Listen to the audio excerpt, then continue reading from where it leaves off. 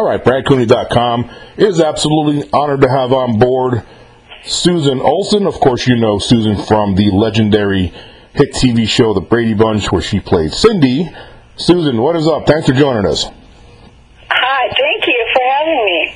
Man, we got a lot to talk about, me and you.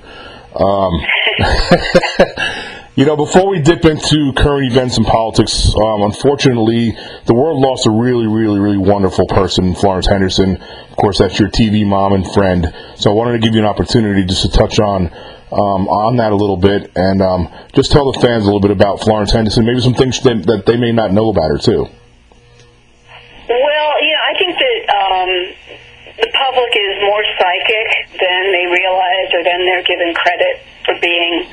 And I think a lot of the reason why the Brady Bunch was successful is because we all genuinely loved each other, and I think that the audience picked up on that. And I think that they all felt that Florence portrayed the perfect mother as Carol Brady, and that there was some real genuine stuff coming from Florence in playing that character. And I'm here to tell you that Florence herself was a wonderful mother. And very much took on a maternal role with us kids, and so did Robert Reed. And Ann B. Davis, in her own way, was, she was kind of the embodiment of Alice, but rather than being the housekeeper, she was the veteran, great comic actress to learn from. And Robert Reed, his daughter and I are still friends, and she had moved away, and I think often I felt kind of guilty that I think we got the love that he wanted to give to her. And he was very into being a dad and very influential to all of us. And then Florence had her own 4 kids who were like an extended family to us. Wow.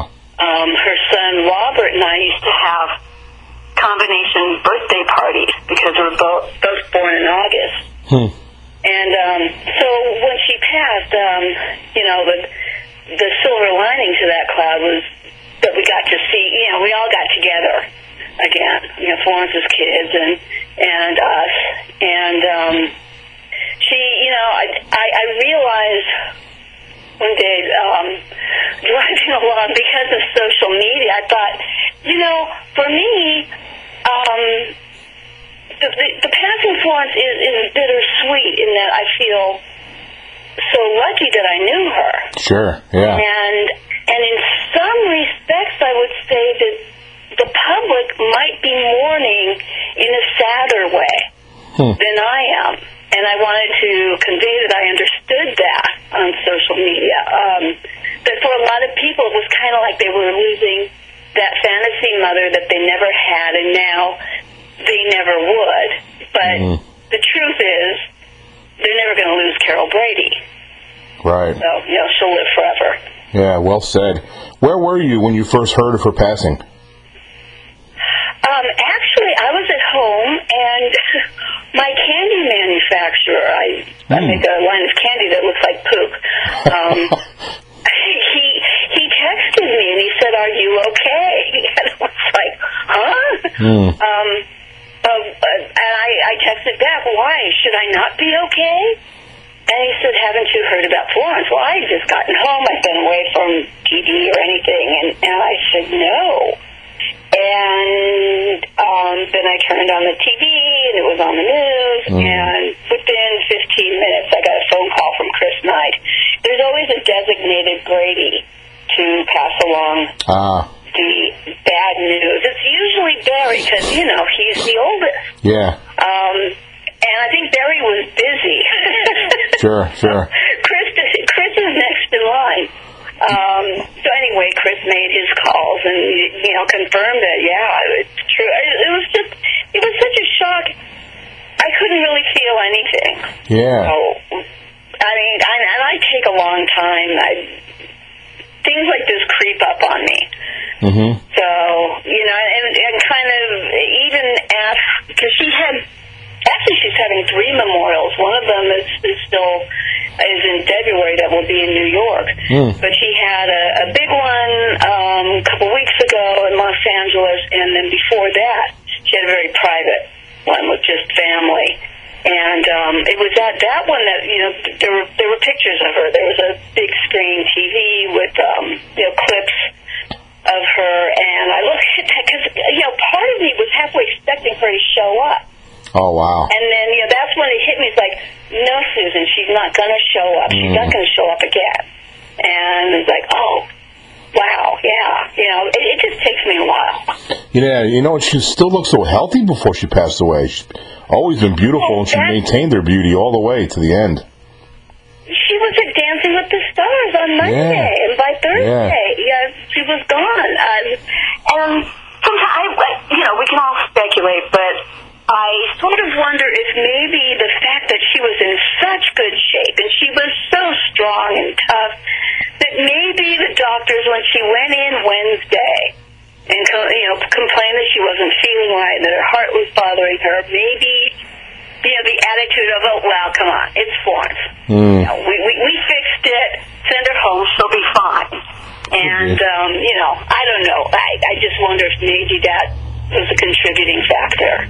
Yeah. But that's the way she would have wanted it. I mean, she was scheduled to do a live performance that weekend. And she was, you know, that's the way she would have wanted to go, you know, kicking and, you know, completely vital. It's horrible for the people you leave behind because it's such a shock, but I think it's the best way. Yeah. For the person who goes. Now, you mentioned while you were telling me about Florence, you brought up some of the cast members. Do you keep in touch with Barry and other people on the cast on the show with you? Oh yeah. So, you know, with the advent of technology, sure, and email, it's so much easier, and we're all really lazy. We don't send each other birthday cards and things like that. But we'll keep in touch through emails. There's always something that we end up doing together, whether it's, you know, a few of us or all of us. It's very rare that it's all of us. But it's one of those things where, you know, like Mike Wilkenland and I will get together and do a fundraiser or something, and you know, that's Bobby Brady. Yep. And it's like no time has gone by. So we don't feel that need to check in on each other that much. We just kind of know that we're there. That makes sense. It does. It's strange, but we don't know anything else.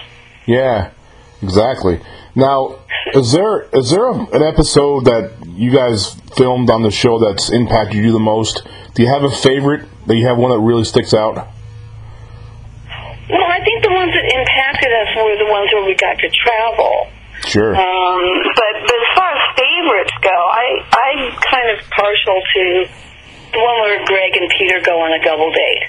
Oh, yeah. Because I think it's genuinely funny, and I think, you know, especially Chris Knight, he was just getting so cute and eating off his mustache with the popcorn. You know? Yeah.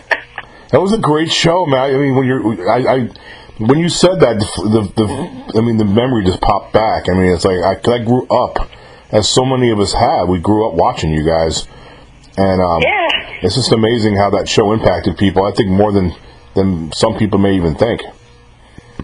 Yeah, and definitely more than it was given credit for. Because when we went off, well, we never went off the air. We were in syndication, but when the show got canceled, and certainly the few auditions that I went on, the attitude was just, you were in that show.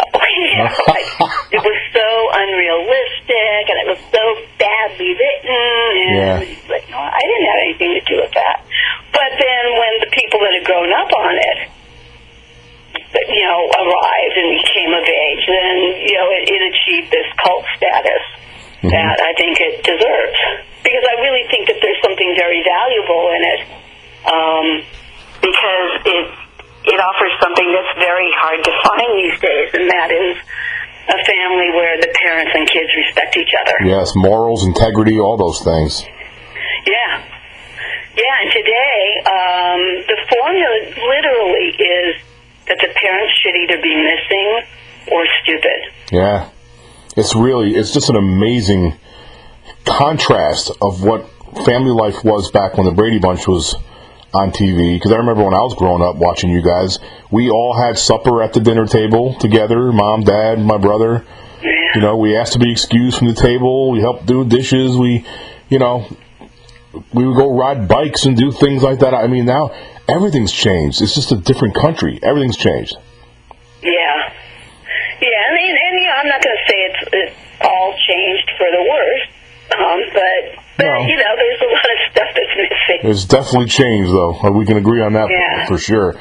Okay, so before we get into some political stuff, I wanted to talk to you about maybe some of your current projects, and also the situation that happened at the radio show that you co-hosted. Of course, there was rumors that you were let go, but then the truth be told, that you weren't. You resigned. So I wanted to give you an opportunity to talk about that too.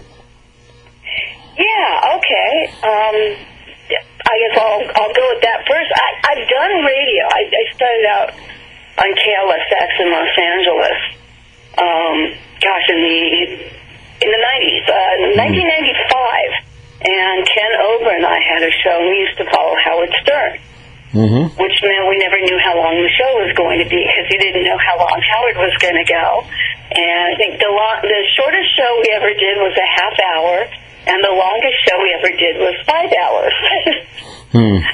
Wow. So I mean that was really a great experience. Yeah. I always liked radio, and then I was on a network called Comedy World, which was way ahead of its time. It was internet radio before there was internet radio. Wow. So it was a station that nobody could listen to because nobody had the right equipment. Oh man.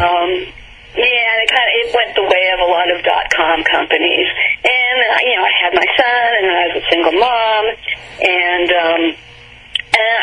I got very politically obsessed about 5 years ago. And I was friends with Sheena Metal, who used to work at KLSX too. And she said, well, do you want to do a political show? We can do it. And what we were doing at LA Talk Radio was a podcast. And we were doing it just for fun. And it's called Two Chicks Talking Politics. And right when the election happened, she was devoted to Hillary. And I had come out of my Trump closet. Because I knew it wasn't a very cool thing. Yep, well said. Trump. Especially in the part of the country where you live. Oh my gosh, yeah.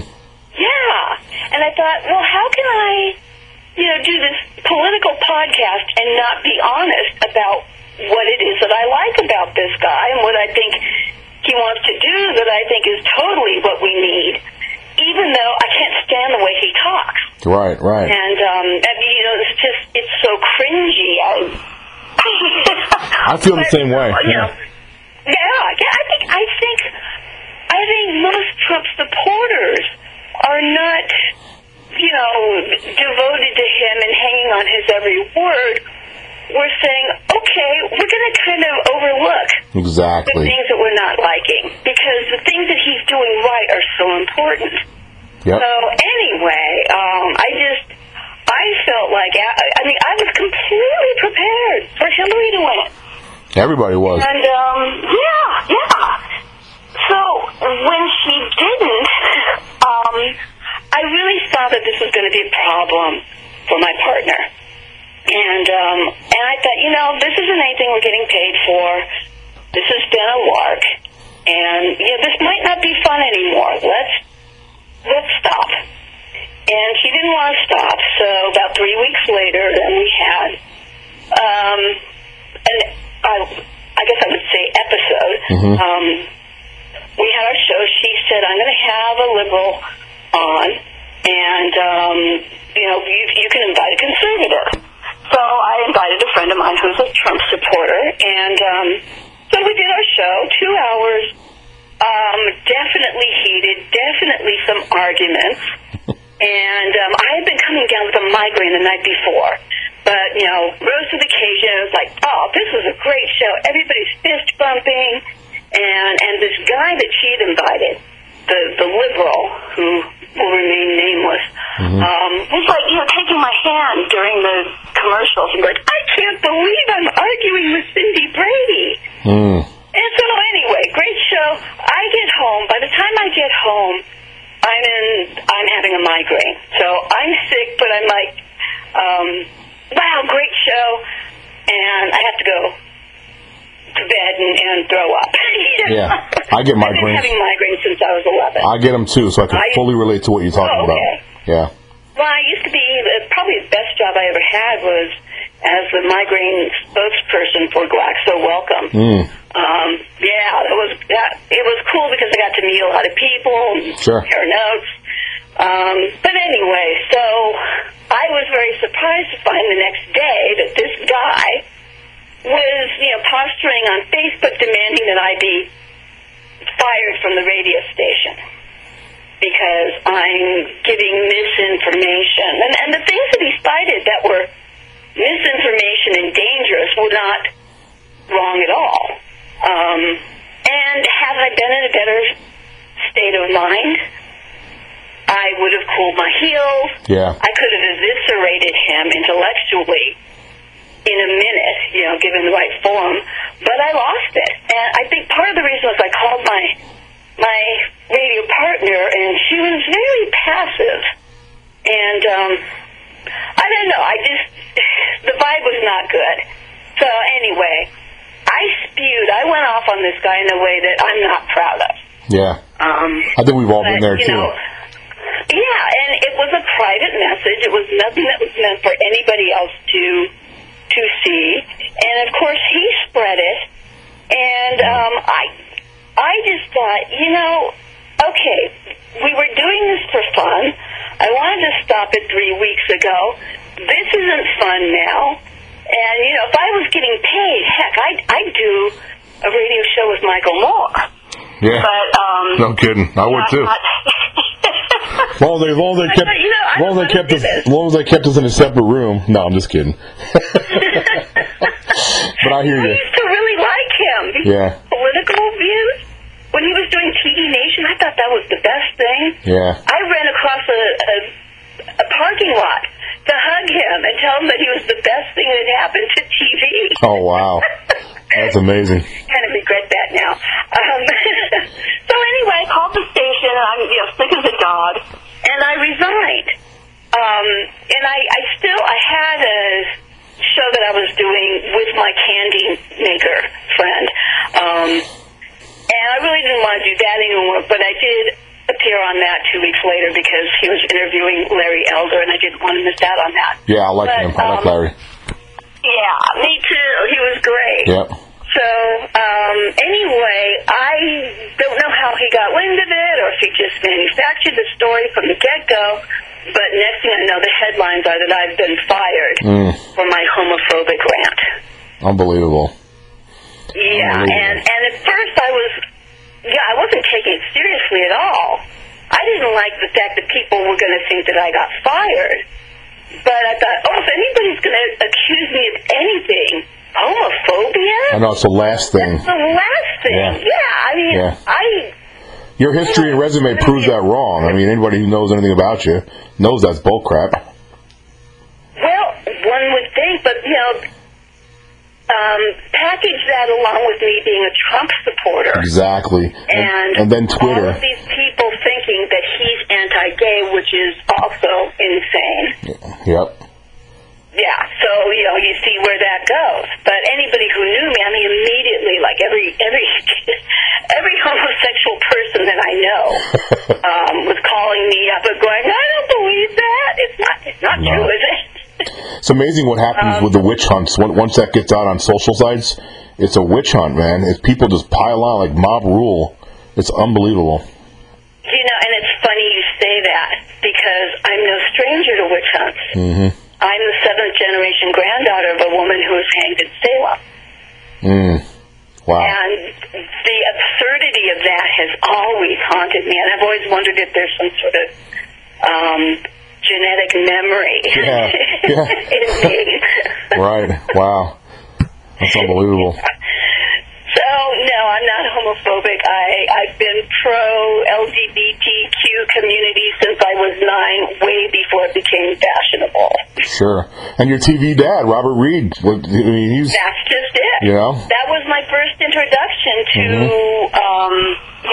what a gay person is. Right. And I did call this little troll a homophobic slur, but, I hate to admit it, but that's the part that I almost don't regret.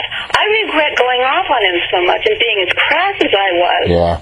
But to me, when I think of the LGBTQ community, I think of noble people who have fought a brave fight. I think of my cousin whose mother, my aunt, couldn't accept him because her religion wouldn't.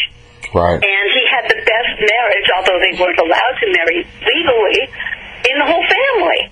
And then when I think of somebody like this troll, I think of somebody who brings shame to the movement, because they confirm all the stereotypes.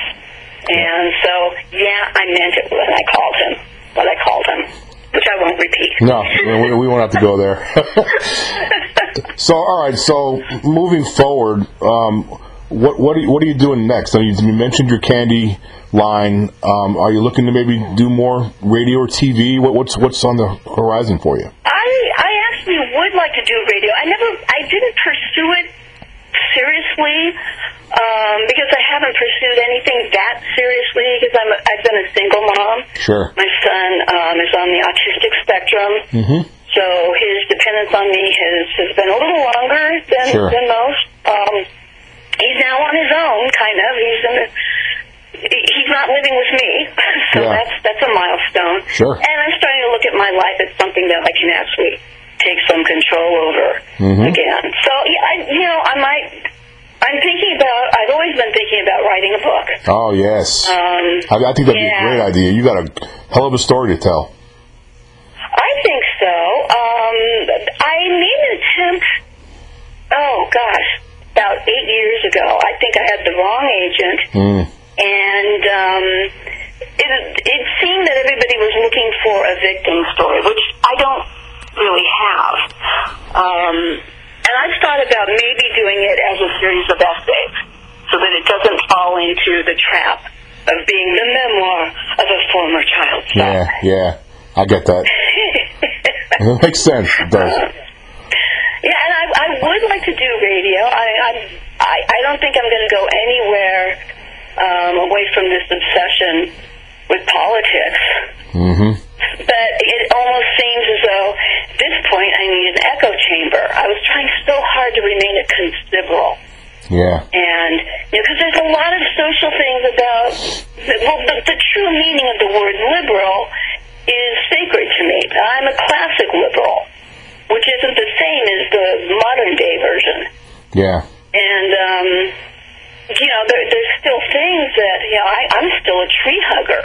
I may support Trump, but, I'm sure that our planet is not going to do well. And there, you know what? The time that he's in charge. There's an audience for that, though, because I have my beliefs are like all over the political spectrum. I mean, I'm pro-life morally, but I'm pro-choice politically. I'm pro-gay marriage. I could care less if somebody wants to get married and they're the same gender. That doesn't affect me whatsoever. I'm pro-Second Amendment, so there's my right. There's my conservative. I think people should be able to pray wherever they want to. Muslims, Jews, Christians, let them pray. Live and let live. Leave people alone. So I'm like all over the place, my beliefs. So I think there is a market for that. Well, you've just kind of echoed my beliefs, and I think that most of the people, and especially considering the flyover states, which are where the forgotten people are. That's why Trump won. They take the time. They take the time to look into things, and they're not lockstep with any ideology. They look, and I'm so sorry, but I think that intellectually they are way above the so-called elite Hollywood types out here. Mm-hmm. That's why. I'd rather spend an afternoon with somebody in bud tussle than with Ashley Judd because it would be more intellectually stimulating. Exactly. I would. I was just talking about this. I was actually going up an elevator to a stranger. We were just talking about politics real quick, and I told the guy I would rather hear your opinion than Ashley Judd's opinion on politics. Genuine people that really feel, the heartland and what not somebody who's in a little elitist bubble that has mansions and Rolls Royces. Yeah. Yeah, and you want to hear from people that are actually affected by these laws. And Ashley has to be a very intelligent person. Oh, of course. But she's gotten degrees and everything. Maybe it's just the universities that messed her up. Yeah, good point. These elites, George Clooney tells Angela Merkel what a great job she's done, and that we should do what she's done, which is what Hillary wanted to do. And George, you're never going to have your kids get beaten up for taking a ham sandwich to school. I mean, you know what's scary, Susan, when you bring up the situation in Germany, which is also happening in Sweden and in France. Oh, yeah. And in France, Norway, France. Hungary's fighting back. There's a couple countries that are actually can see what's going on, and it's basically a takeover. It really is. I mean, when you look at Stockholm, Sweden now, and you have women being raped and beaten and beat up and almost publicly, and like in the streets is happening, and the cultures are being destroyed. I mean, and that's the problem. And I think people saw that over here that voted for Trump. Is if you want to come here, you need to assimilate to our culture. And the big problem Germany did. Merkel, she didn't have any of that. There was no assimilating, and now the German culture is eroding away, just like in Sweden and other countries. And, I hate to reveal my foil hat, but it's awfully hard for me to believe that these leaders are that stupid. I can't help but see that there's some other kind of agenda here. Maybe not, but that's what made me go nuts for politics. Mm-hmm. I started studying Islam. And it wasn't that Islam was that shocking, although it was, but it was knowing the truth and then looking around and hearing all the lies. Mm-hmm. And these lies are coming from leaders. Barack Obama looks into the camera and says, Islam has nothing to do with the Islamic State. What? Hello? And then looking at the people that are lying about Islam, you start to see that they're lying about a lot of things. And so, one thing led to another, and that's what got me pretty obsessed. And everything that I've been looking at and being called a racist, bigot, homophobe for is coming true. It's unbelievable. And now we have the situation where the president, this thing with this Muslim ban, it is amazing how all the networks, minus maybe Fox News, but everybody else is calling a Muslim ban. Everybody forgets to say that it's temporary. And they want to tag the racist thing to Donald Trump. If he was really racist against Muslims, wouldn't he have also banned Indonesia, which is the country that has the most Muslims on the planet Earth? Yeah. I mean, it's not a Muslim ban. It's a ban on countries where it's impossible to vet them because they don't keep records like other countries. They don't have functioning governments, a lot of them. Yeah, right. So it's more of a ban on places where people are coming from where they can't be vetted and where we know that ISIS has hotspots. Yeah. So, of course the media is going to mislabel it. I shudder. Sometimes I really get worried that it's almost like having had a child who was difficult, when you start disciplining them a little more, you're going to get some more backlash from them. I feel like the press is like that. Are they going to die down? Are they going to realize, okay, he is the president, the world hasn't exploded? Or are they going to keep this up and keep... And it kills me to see people who are not stupid, but they're ignorant because they're only getting this stuff from the news. So they're listening to the sound bites because they genuinely don't have time to do much else, and they're being completely misled. It's become, the media has become a rhetoric-throwing propaganda unit. It's basically just rhetoric. It's talking points, and a lot of people, unlike me or you, who research things, they just buy into this. And what's really scaring me, I tell you what really makes me nervous, is the media flames things so bad.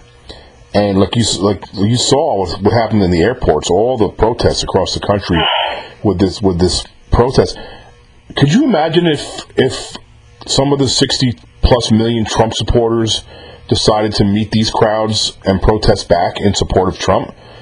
I mean, we're very lucky that hasn't happened yet, because I believe if this doesn't calm down, if things don't calm down, and the media, if they keep on flaming this could very well get ugly, like violence and blood on the streets, if it doesn't calm down. Well, and then I wonder if that isn't what they want.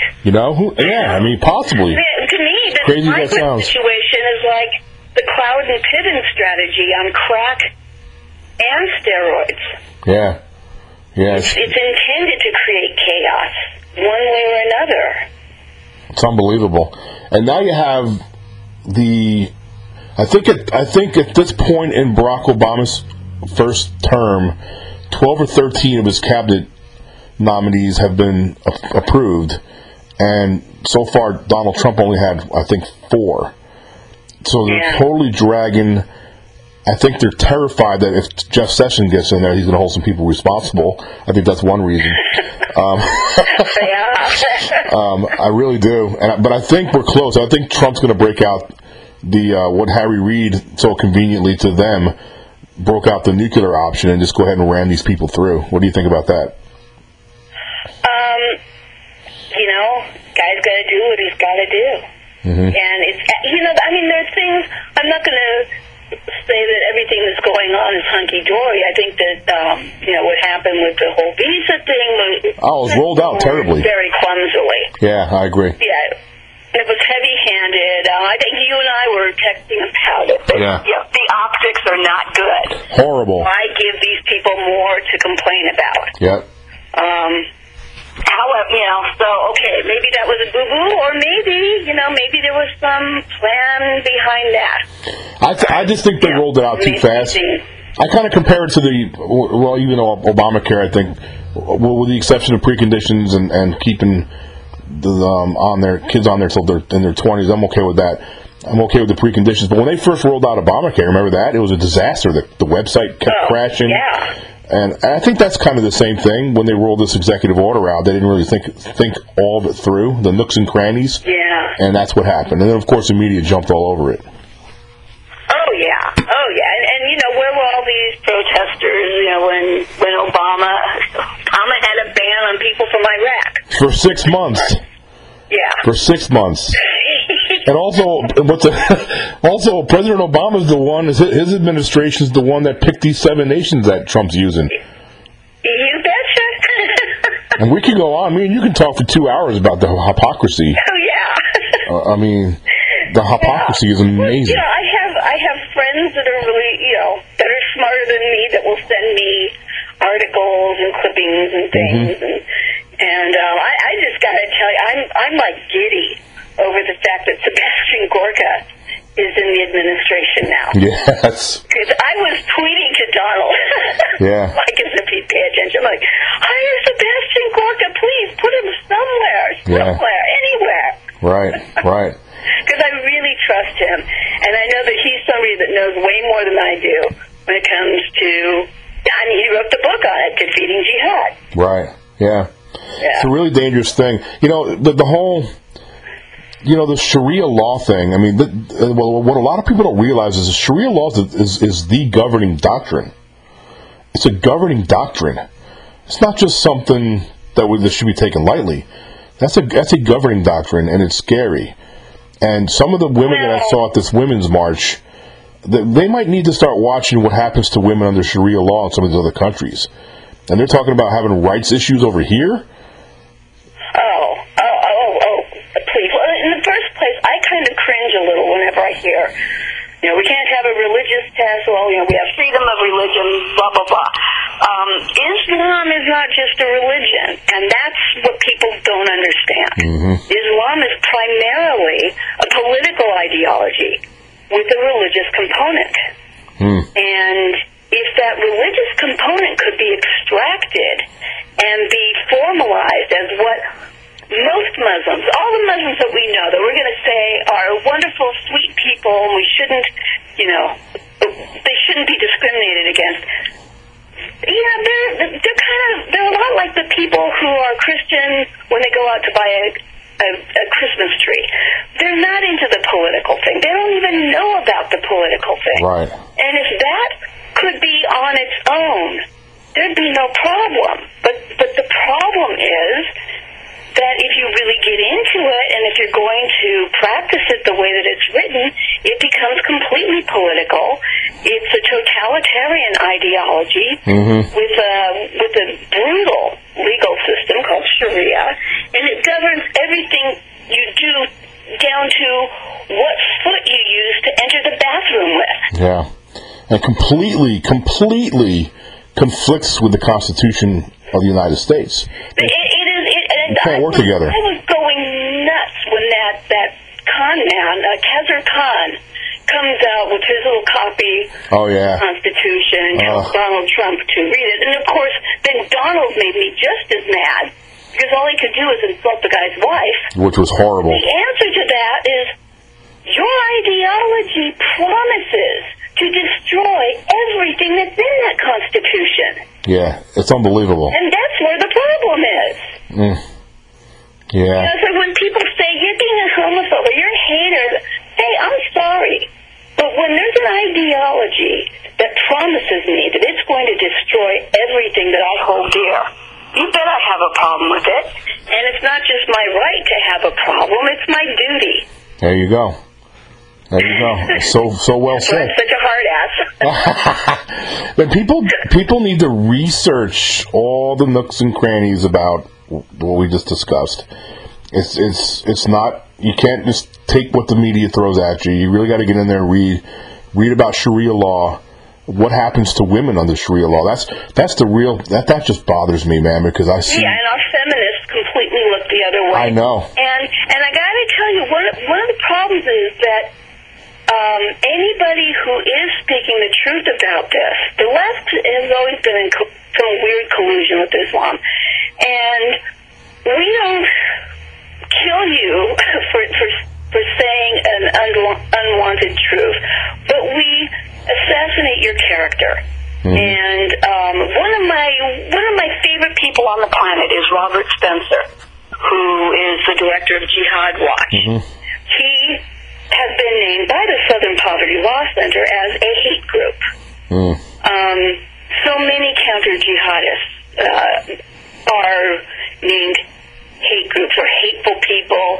I could quote Robert and somebody will say, well, he's hateful. I had somebody come on my page because I was recommending Ayan Hirsi Ali as somebody to learn from. I think her book Heretic is the best primer that one could have for understanding the situation. And they said, she's terrible. I'm like, where'd you hear that from? Oh, Southern Poverty Law Center. No, she's not terrible. She's telling the truth. Yep. The media just pounces all over it. Let's just, we can go on and on and on. Well, look, man, really, really enjoyed doing this. I know you got some things you need to get going with your son, so we're going to let you go. I really, really appreciate you doing this. Now, before I let you go, though, is there any websites? You have a website you want people to go check out? Maybe for your candy? Anything you want to plug for the listeners when they listen to this? Well, my site is SusanOlson.net. You'll find a lot of information there. And I'd also recommend my friend Robert Spencer's website, jihadwatch.org. Just take the challenge. Just go there every day for a week. and see what's going on, and you'll be surprised. That sounds good, man. I appreciate you doing this. Of course, we will keep in touch. We'll watch what's going on with with this. We got a Supreme Court nominee that's going to get appointed here in about an hour, so I'll definitely look forward to seeing that. Susan, thank you so much for doing this, man. I hope we can get you back on. Oh, definitely. Thank you.